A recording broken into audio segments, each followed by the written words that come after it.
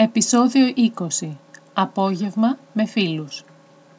Σήμερα το απόγευμα ήρθε μία φίλη μου με τον άντρα της. Είναι μαθήτριά μου εδώ και πολλά χρόνια και έχουμε πολλά κοινά στοιχεία. Αγαπούν και οι δυο τους πολύ την Ελλάδα και έχουν πάει σε πολύ περισσότερα μέρη της Ελλάδας από μένα. Πηγαίνουν με το πλοίο, το τρένο ή το λεωφορείο σε πολύ μικρά χωριά, στα νησιά ή στην ηπειρωτική Ελλάδα. Καθίσαμε όλοι παρέα, φάγαμε χριστουγεννιάτικο κέικ που είναι αγγλικό και κουραμπιέδες που είναι ελληνικοί. Συζητούσαμε διάφορα θέματα για τη ζωή στη Βρετανία και την Ελλάδα, για την υγεία, την εκπαίδευση, το φαΐ και τους ανθρώπους. Πέρασαν κοντά 2 ώρες πολύ ευχάριστα. Στο τέλος ευχηθήκαμε καλά Χριστούγεννα.